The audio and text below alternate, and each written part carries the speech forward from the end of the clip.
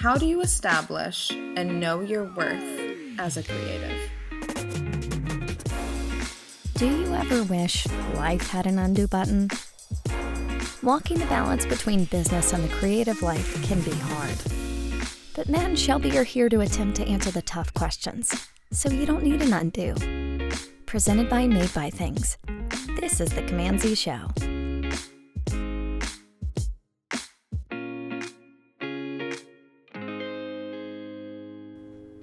And welcome to the CMD-Z Show. I didn't know it was recording. I was looking down. We usually get a countdown, and I missed it. So, No worries. Apologies for the delayed start, everyone. Shelby, how you doing? I'm doing pretty good. I'm missing our little action intro, though, there. And welcome back. Welcome back to another riveting episode of the CMD-Z Show. I like it. It's pretty good. It's pretty good. Thanks. We need little walk-up music kind of thing to this, maybe? That's true. I guess we kind of have our little intro. Yeah. But, I don't know. We probably need to change it for something a lot more metal. Probably. Yeah, let's do that. Let's make that happen. Next week. All right, anyway. Anything new? What's new? I don't know. I've been writing some other things, doing some new things. Working on a novel at the moment, which has been a real spin for me. I'm usually writing screenplays. So you said a novel. I did. I did not know this. What is this novel about, if I'm allowed to ask? It's a little bit my film background, but it's a little Ingmar Bergman-esque, but kind of put into a novel format.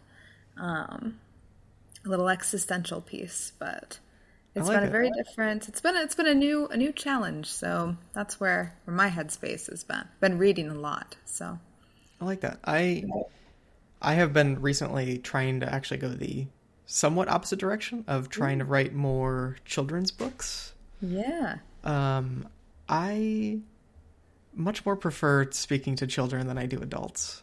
I don't know. Adults are generally boring and kids are really creative and just weird.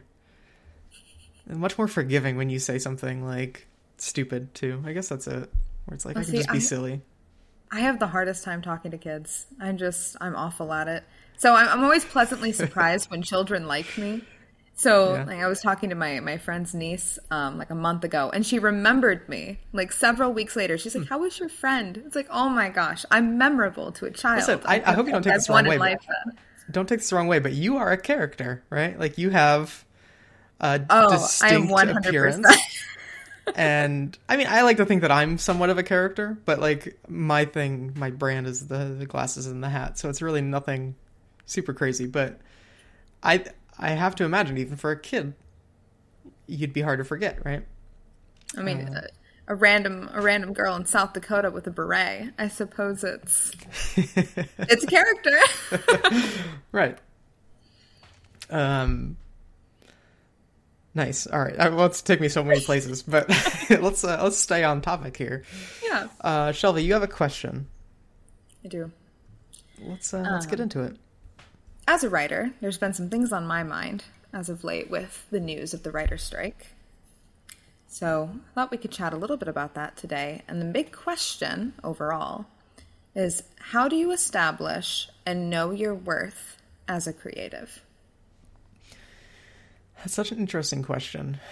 There's so many little facets of, I guess, how to properly answer that. Mm-hmm. My mind immediately goes to confidence. But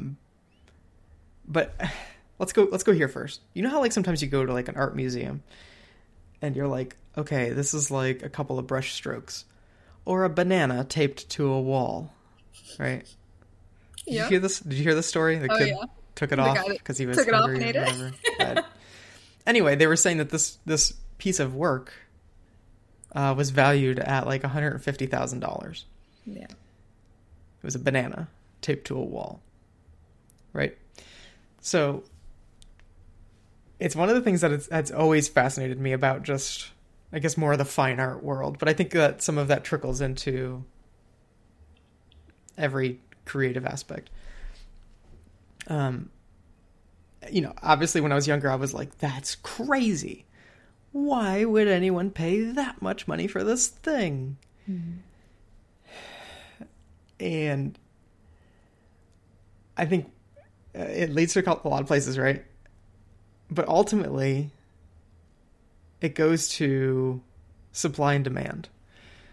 If there is a high enough demand for something, then you can charge as high as you want, right? As high as somebody will pay money for anyway. Yeah.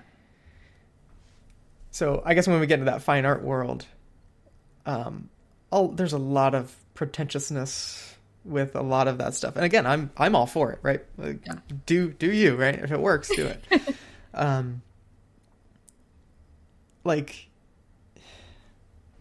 I think the one thing that I've learned from a lot of like that side of things has been like, is my worth based on just the hourly rate that I charge something? Am I just measuring my time that it took to create this thing, and that's just how much it's worth? Which is how all of us as children and as we grow up and we work in jobs, that's generally how we measure our value, is how much is 1 hour of our time worth to somebody else. Yeah. And some of these people will spend less than a day painting something that then generates $1.5 million. And a lot of people really fail to understand, like they think it's like blasphemy, right? It's just outrageous. And maybe it is. But when you can create something and there are multiple people willing to spend a higher amount on that thing, that's pretty incredible. That's pretty powerful.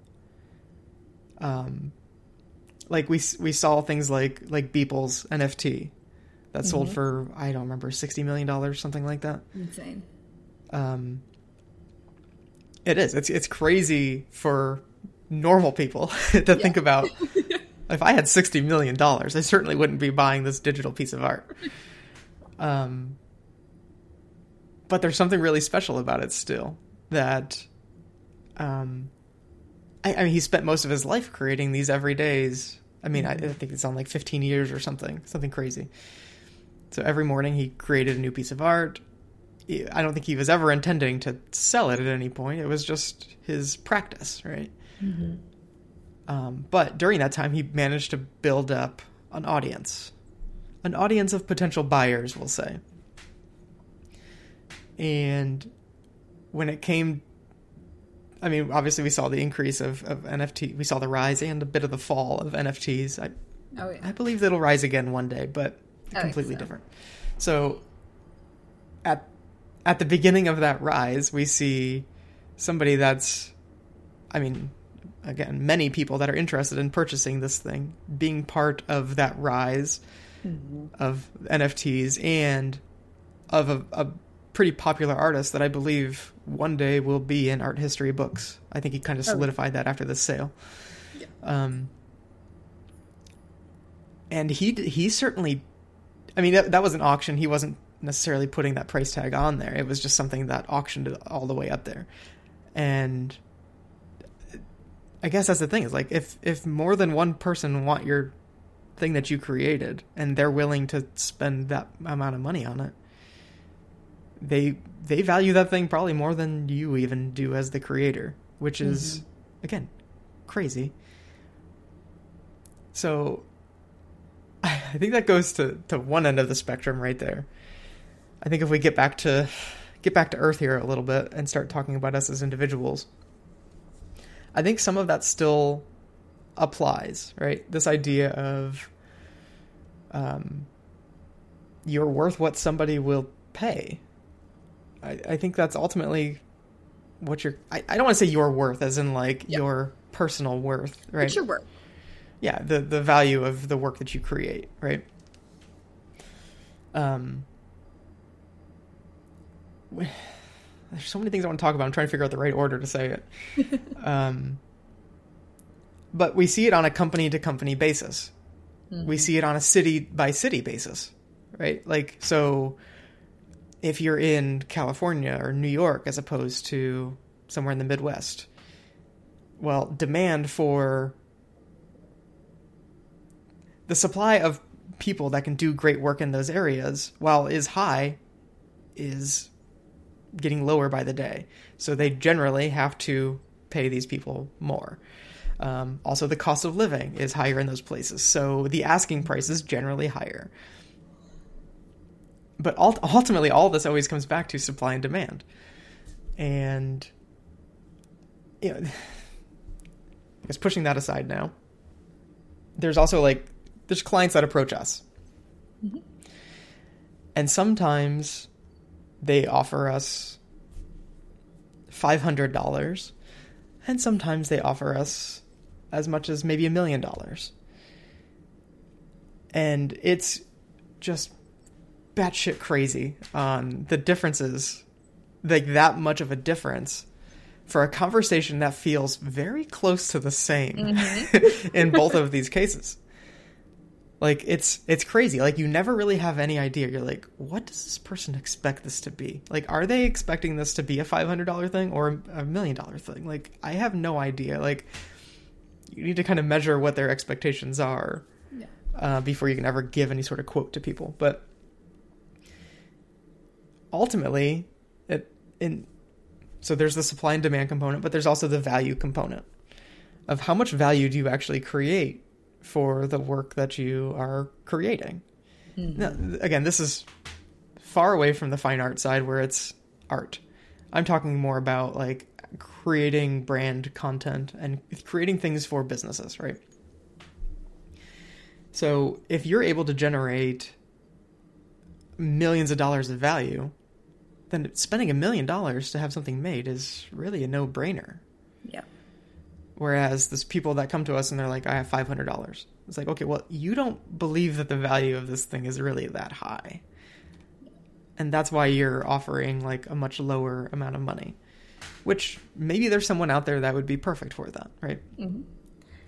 I made a whole post on Made by Things website. It's called How Much Does an Animation Cost?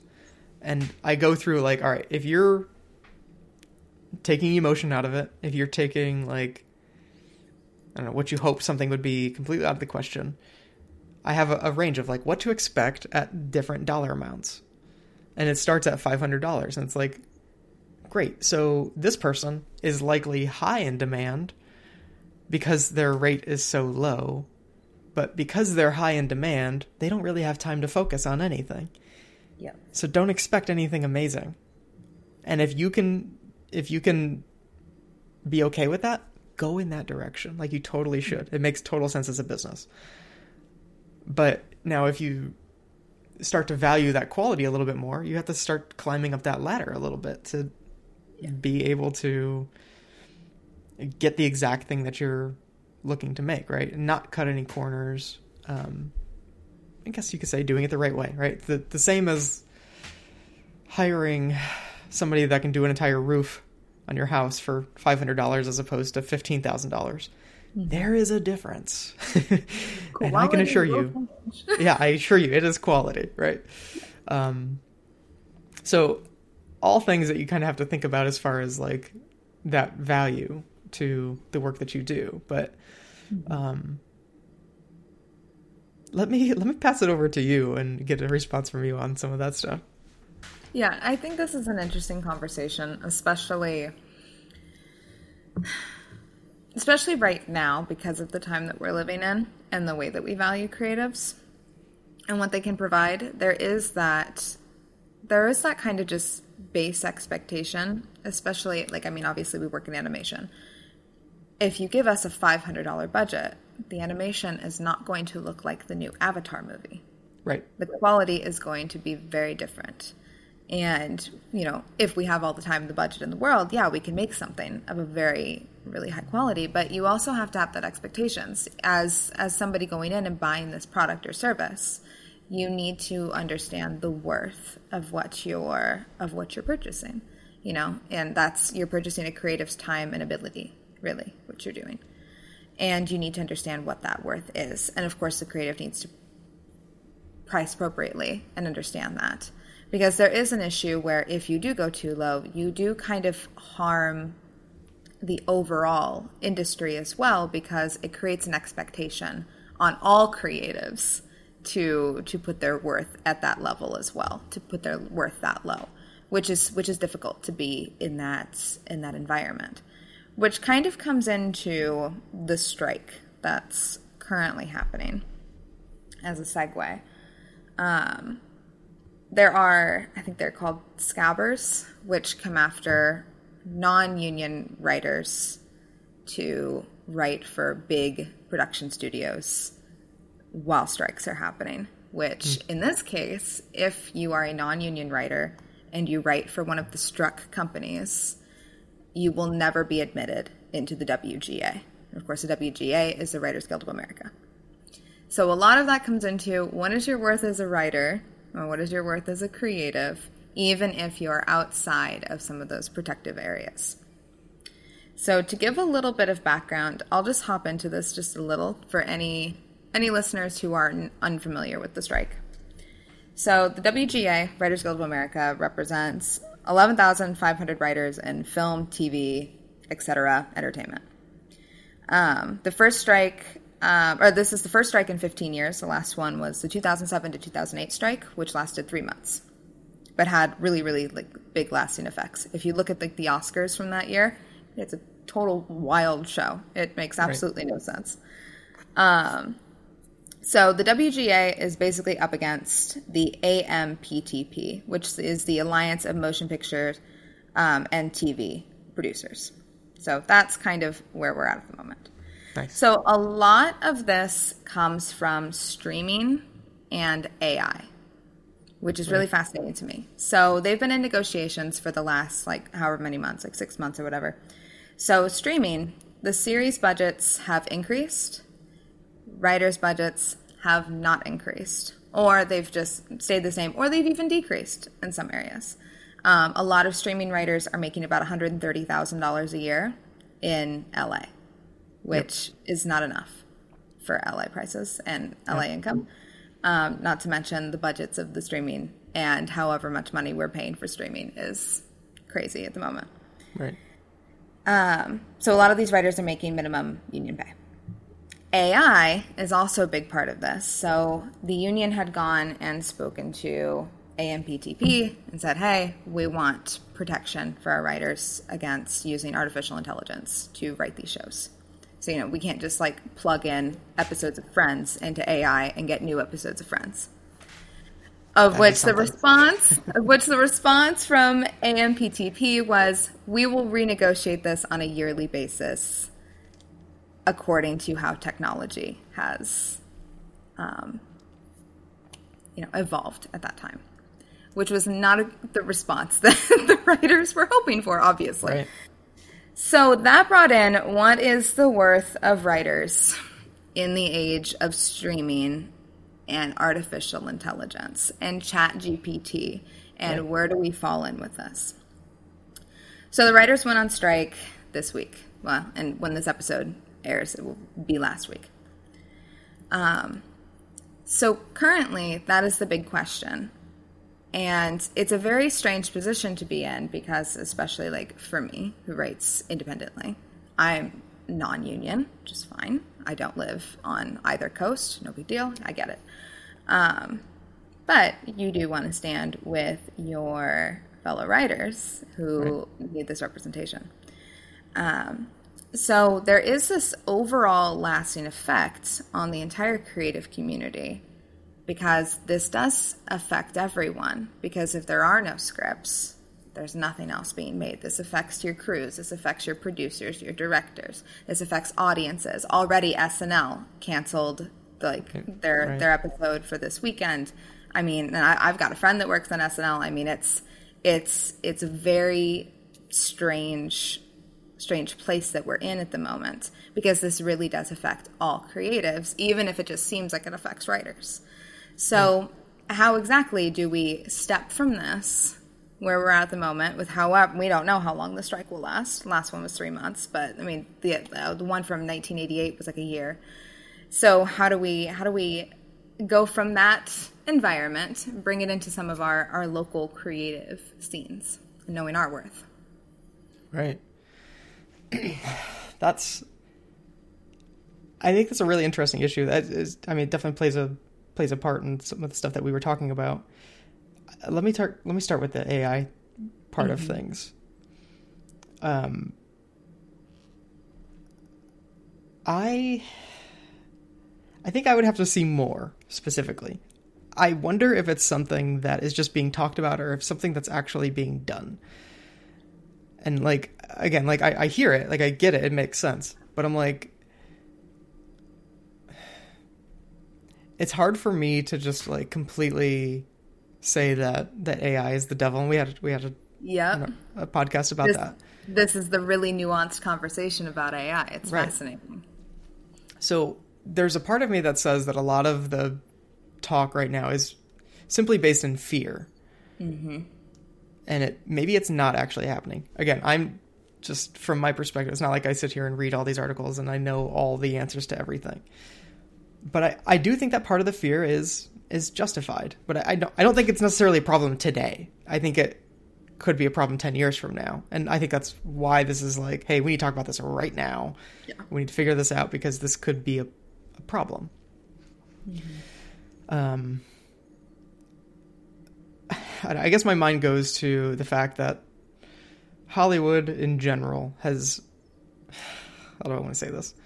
I don't want to say they're always interested in taking advantage of people, but they are always interested in getting very high margin projects going. What is the best deal? Right. And it makes, as a business, that's generally what you're looking for is like, okay, I want to spend as little amount as I can on something and make the most that I can on it. But I think that some of the practices that they've always had, not just lately, it's always been there, has been a bit, what's the word? Exploitatious. And another part of it is that it kind of goes back to us as kids. Most of us, we wanted to make things when we were kids. So we're happy just to be in the industry, right? And they take advantage of that. Mm-hmm. And they're like, well, you could do this thing and get all of this notoriety. You can be a writer on this thing. You could star in this movie, right? Yeah. But you got to do it for pretty much nothing. Mm-hmm. And that's something that exists in the entire industry. Like we get requests often to pitch things for free. That's a common thing in the industry. Mm-hmm. I generally say no to these things because it just usually just makes me mad. Like, you're telling me that if I work hard on something, I have a maybe 33% chance of actually getting paid to continue working for you? Like, I don't know, man. It's pretty messed up, but this is such a common thing in the industry. Whenever somebody speaks out against it, you know, people are like, oh, well, I guess we're never working with you. Like, you kind of get blacklisted a bit. And that's, for me, I'm okay with that. I don't, there's plenty of people for us to work with. I don't know. So anyway, I'm getting a bit off topic, maybe a little bit here, but, it's something that's existed in the entire creative industry, or people that generally have the money and maybe not so much the creative ability, and are looking to have them make the things and have it done for as cheap as humanly possible. Yeah.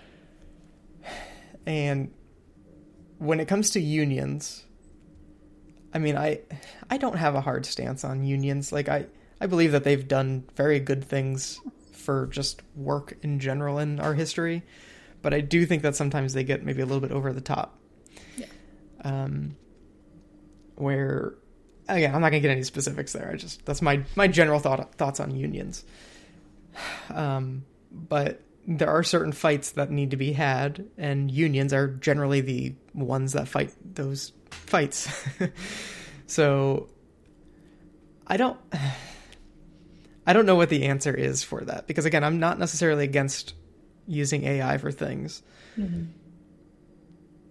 But these are jobs that could potentially be removed from these unions that are, I mean, their jobs are protected by the unions themselves. Like, their job is to fight for these things.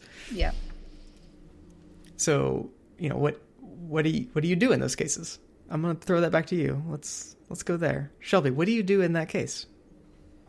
See, it's interesting because, like, for me, as a writer and the use of AI, I get it. Like, ChatGPT to throw up an easy post, I get it.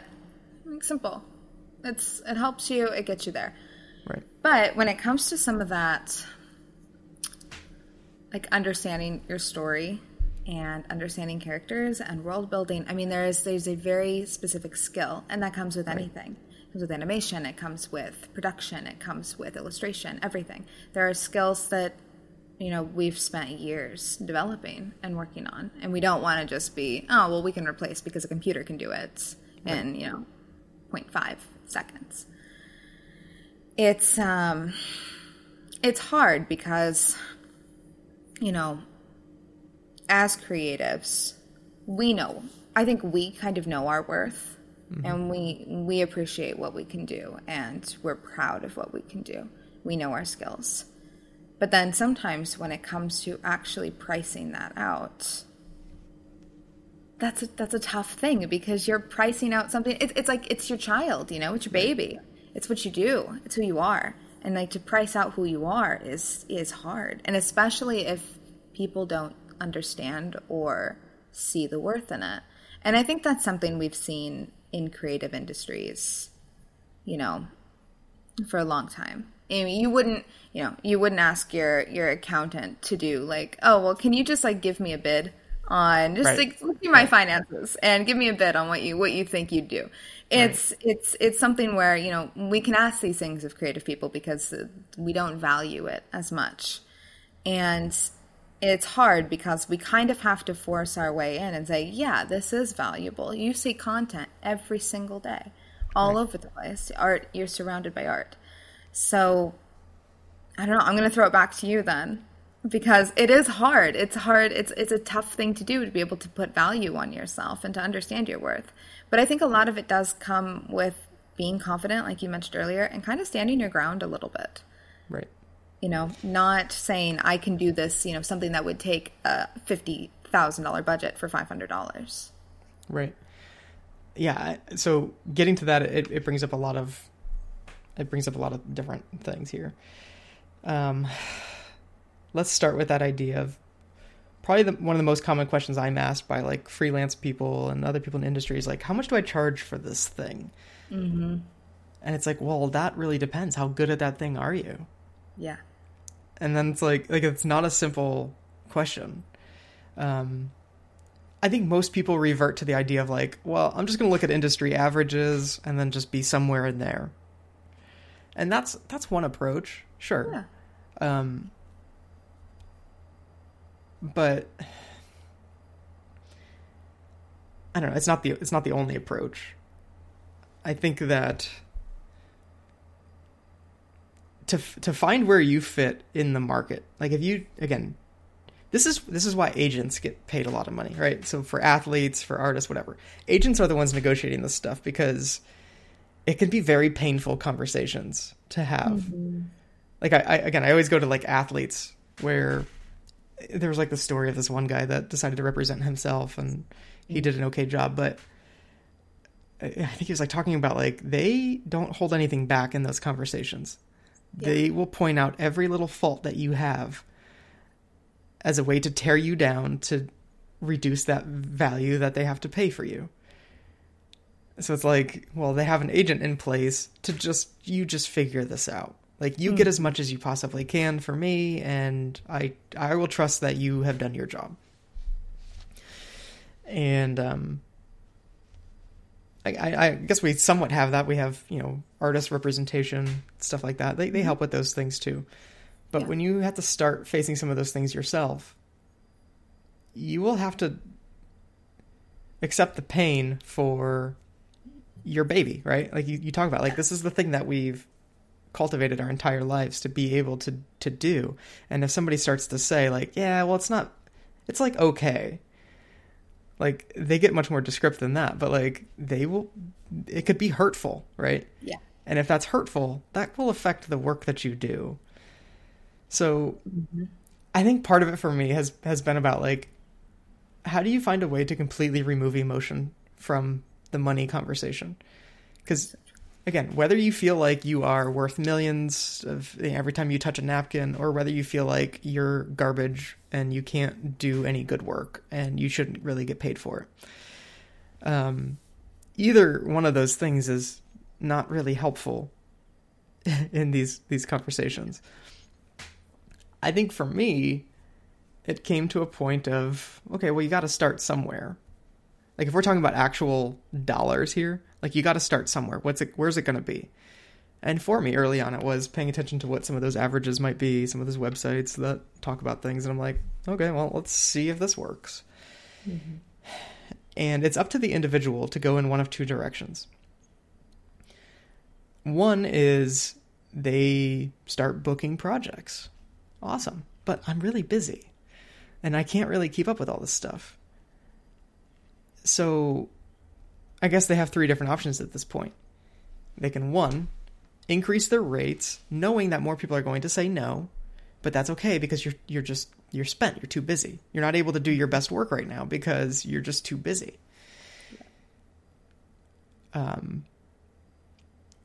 You could choose to just stay where you're at and be okay with that. But again, you're getting better. You're providing more value.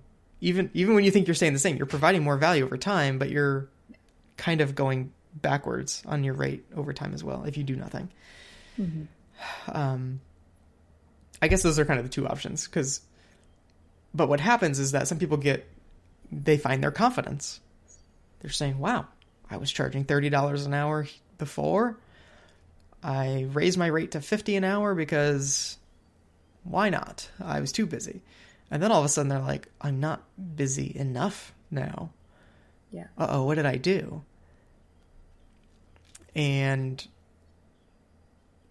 over time, somebody's like, hey, I have this job, but it's only $20 an hour. Do you want to do it? They're like desperate at that point because they're like, oh, I need something, just anything. Please, yes. Mm-hmm. And all of a sudden, now they start going back to the bottom whenever they do that. Yeah. I say these things because this is me. This is what I've done myself, right? It's this idea of a scarcity mindset. When you don't believe that you are worth the number that you are suggesting people pay for you, you will start to become desperate. And you will start to just accept whatever. And again, this is a really, really hard thing to do. But again, when we get projects in, there are times where we're like, you know what? Like we need to just kind of get a project going. Let's just take something. But even still, we have minimum engagement fees that we charge for people, which gets really awkward whenever they're like, oh, we just need like a simple illustration of this thing. And I'm like, all right, well, great. Here's our minimum engagement fee. Is that good for you? And they're like, wow, that's way too high. I'm like, yeah, I know. You should definitely go to somebody else for this. Yeah. That's the conversation I have to have quite a bit. I think when I did the math the last time, it was something like 75 to 80% of people we have to say no to. And it's almost always based on budget. Yeah. So that kind of, we have the benefit now of many years in business to where we kind of know where the market is. We know where we should generally be. We know what people will say yes to. But I don't know. For an individual, I think that it does. It takes that confidence and saying like, okay, it is time to raise my rates. It needs to go up. And when you make that decision, you got to stick to it. Because that's part of the whole climbing thing, is that if you're not going up, then you're kind of going down. Yeah. What are your thoughts? That confidence though, especially like on an individual basis of, okay, these are my rates and I'm going to set it and I'm going to stick to it, and not feeling that pressure, because you're right. That's completely true. Like why we have agents is so we don't have to sit there in those meetings, right, and have them tear us down, because that's horrible. You don't want somebody to do that to your work. And when you are able to go in with a little more confidence, which I think comes with with time as a creative as well. It's hard to just come in, guns blaring straight out of art school saying, well, these are my rates, and I'm sticking to them, because people will laugh at you, know, and they won't understand. And you haven't established your value as an artist.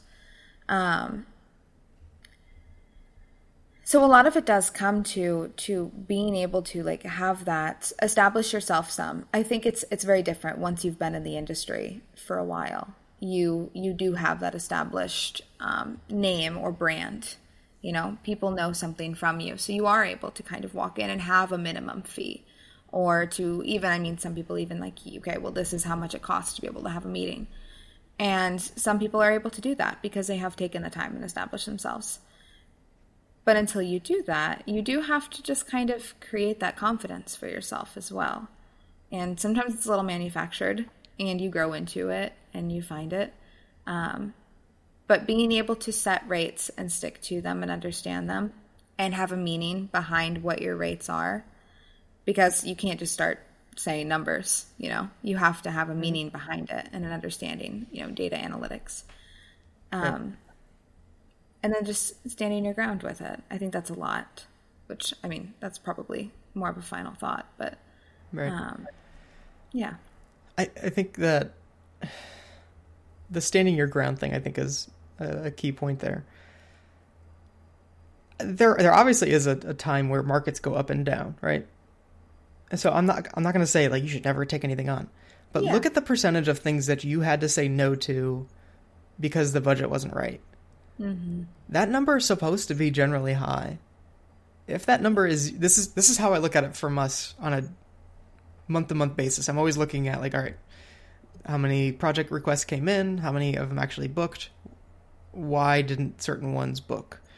And I keep track, like, okay, if we lost this one, why did we lose it? Was it because of budget? Great. I need to know these things because, again, every couple of months I'm like taking another look at it. I'm like, okay, well, this month we had X amount of leads come in, but this many dropped off because we were too much. Mm-hmm. If it starts to get really, really high, where I'm like, okay, 90% of people we're having to not work with, all right, something's happening in the market right now, and maybe I need to make an adjustment at that point. But that's what I'm talking about whenever I'm like saying remove emotion from it. Because it's like, if I don't think that's a problem, then I'm going to stick to whatever I said. But I let formulas do the thinking for me as much as I possibly can. Yep. So that's what helps me. And that's what helped me out of that scarcity mindset, was like, no, I'm just looking at a formula and it's telling me I should tell you no. So don't blame me. I'm just the messenger. That's generally how I look at it. Not to say that I never let emotion into that, because there are times, again, where it's hard. It's not something that you just get over and you're done for the rest of your life, right? It's something that's a constant battle. Mm-hmm. But there was another thing that I was going to bring up that you were talking about, and I can't remember. I don't know. I guess, yeah, just what I would say, though, is just try to keep track of data and make decisions based on that, because it's going to be much better for you in the long run. And it is important to be able to like, especially looking at like market prices and what's going on, just even globally, financially too, because you do have to reevaluate your worth at times, and you have to remove emotion to be able to do that. Thinking about the last strike 15 years ago. Okay, well, a lot has changed in 15 years. Right. The market is completely different, which is the whole reason for the strike. Right. And when you're working on more of an individual basis or a small studio basis, you have to kind of see what the market is doing at whatever time. Obviously the market is very different right now than it even was a year ago. So however, you're going to have to kind of reevaluate that, looking at it every couple of months, at the very least doing something like at least every 6 months, to kind of see where you're at and where you're falling, and looking at your data is so important, because otherwise you can fall behind. Right. So what I would say, kind of going back to this AI thing again, I guess my general approach is always to don't blame anybody, take responsibility, and try to solve the problem yourself. Yeah. That's my general mentality towards pretty much everything. So I'm looking at it where if I'm like, okay, if I'm traditionally a writer, and again, if I actually think that there's a legitimate fear that I could lose my purpose there, what do I do differently? Because yelling at somebody else and telling them that they need to pay you even though they have this other thing out there is kind of ridiculous, right? Yeah. Again, not suggesting that's like I get it. I understand where they're coming from, but at the same point, they're not going to solve that problem for you. This will be a problem for you. So you and it need will to continue to be a problem. Right. So like as a writer, and I'm calling out writers specifically here, but I think it exists everywhere, where it's like, if you feel like something's in danger and you do nothing, well, survival of the fittest, right? Like you haven't adapted to the world around you. Not to say you have to die, but but like that's kind of how I generally feel about it, is like failure to adapt means death. Yeah. Well, and I think a lot of this, especially like with AI and everything else, it kind of forces us into a new wave of creativity, I think. Because for me, I am less frightened of AI on the basis of the things that I write, because I write weird stuff. Right. I have a really distinct voice. It's like I'm influenced by weird things. I combine things that probably shouldn't be together. And I have a weird voice because I have a lot of influences from a lot of rando places. Right. And so for me, I am less afraid of AI being able to steal my specific voice because it is very distinct from other common voices in the industry. But if you're writing a sitcom show, right, it's a lot easier to steal that voice, which is so challenging. And I think it will force a lot of us, understanding our worth, into creating something very new and distinct, which honestly, I'm very excited about. Right. Because I think we'll get a lot better work overall, just across creative fields in general, because we will kind of be forced to make something very new. Right. And you'll be forced to not be able to phone it in. Yeah. Yep. Right. So to me, and this kind of carries over from that conversation we had before, but the people that are racing to the bottom, you probably should be worried right now. But if you are trying to race to the top of this game right now, I think you have less to worry about.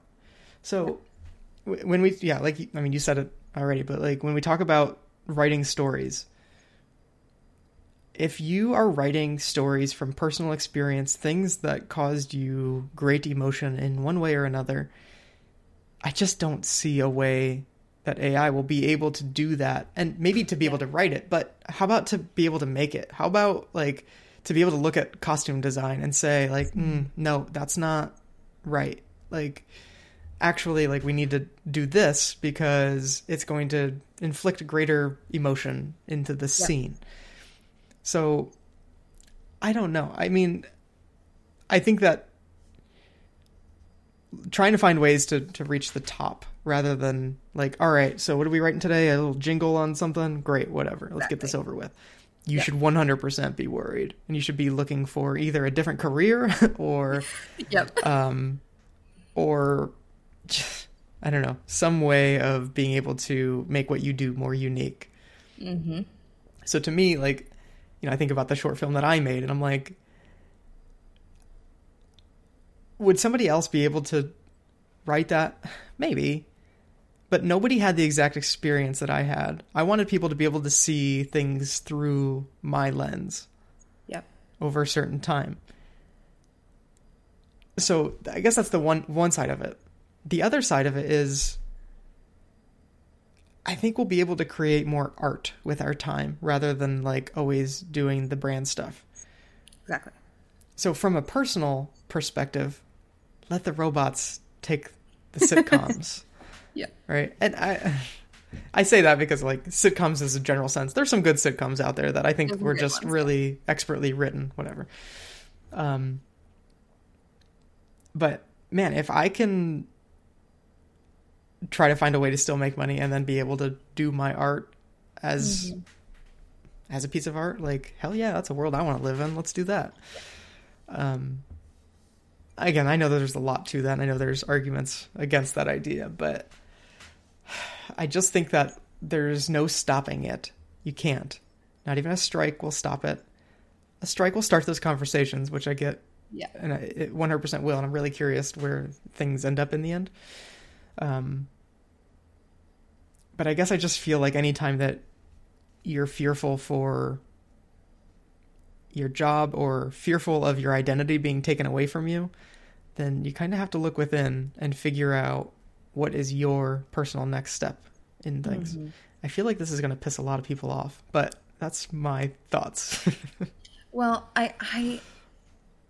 it's rough because the thing is like AI, don't use it as like something that you should be afraid of. Don't view it as something you should be like, fear. It's a tool. Right. And if they can use it, so can you. Right. It's not something that you can just be hands off of. You can use this too. Right. And I think that that's something that we should be less afraid of. 100%. So, we were talking earlier about like blog posts. Like AI can write entire blog posts. It would be interesting. If you start to notice that this robot is writing blog posts better than you, one option, yes, just to use the robot. But chances are there is a different way to write something with a human touch. So I think that's where everyone's kind of being forced to right now, and it's making them really uncomfortable because they're like, well, I'm supposed to be thinking about SEO. I got to use a certain key phrase. Like, great. Again, AI can do that. Yeah. But what can't AI do right now? If you want to continue writing blog posts, you're going to have to do them differently. And one of those things is going to be probably the end of blog posts altogether and the rise of more YouTube video type things. And like, well, people prefer video anyway, so we should have already been starting that transition, but I don't know. Again, not to say that, I guess I'm trying to give arguments on both ends here. Yeah. So again, if we go to the Hollywood executives that are just making serious bank and don't have to worry about walking into a bread shop and being like completely bombarded with fans and stuff like that, which I always think is the most fascinating thing about all this. Like, these people get paid so much, and they get the anonymous. Yeah, they're completely anonymous. They get the reward of anonymity. Yep. And holy cow, that's a good deal for them. But I know. So I don't know.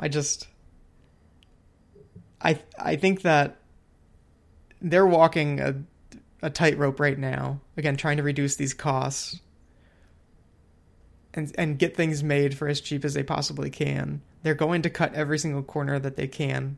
Mm-hmm. I'm not trying to say that these people are amazing people. These are the people that your agent would have to talk to negotiate your thing, that will tear down exactly what you do because they don't understand it. They don't care. They're not going to. Yep. So it's fighting an uphill battle. But at the same time, again, if you're a writer and you let something like this stop you from writing, maybe this is my final thought here. Let's go into final thoughts. I'll go first. Yeah. If you let something like a strike prevent you from writing things, then I don't know. What are you doing, right? Like, I don't know how to say this, I guess, but I just feel like if you're a writer, you should write. And that's the part about the whole like strike thing that I'm just not a fan of, is like they stop these people from doing things. And I'm like, no.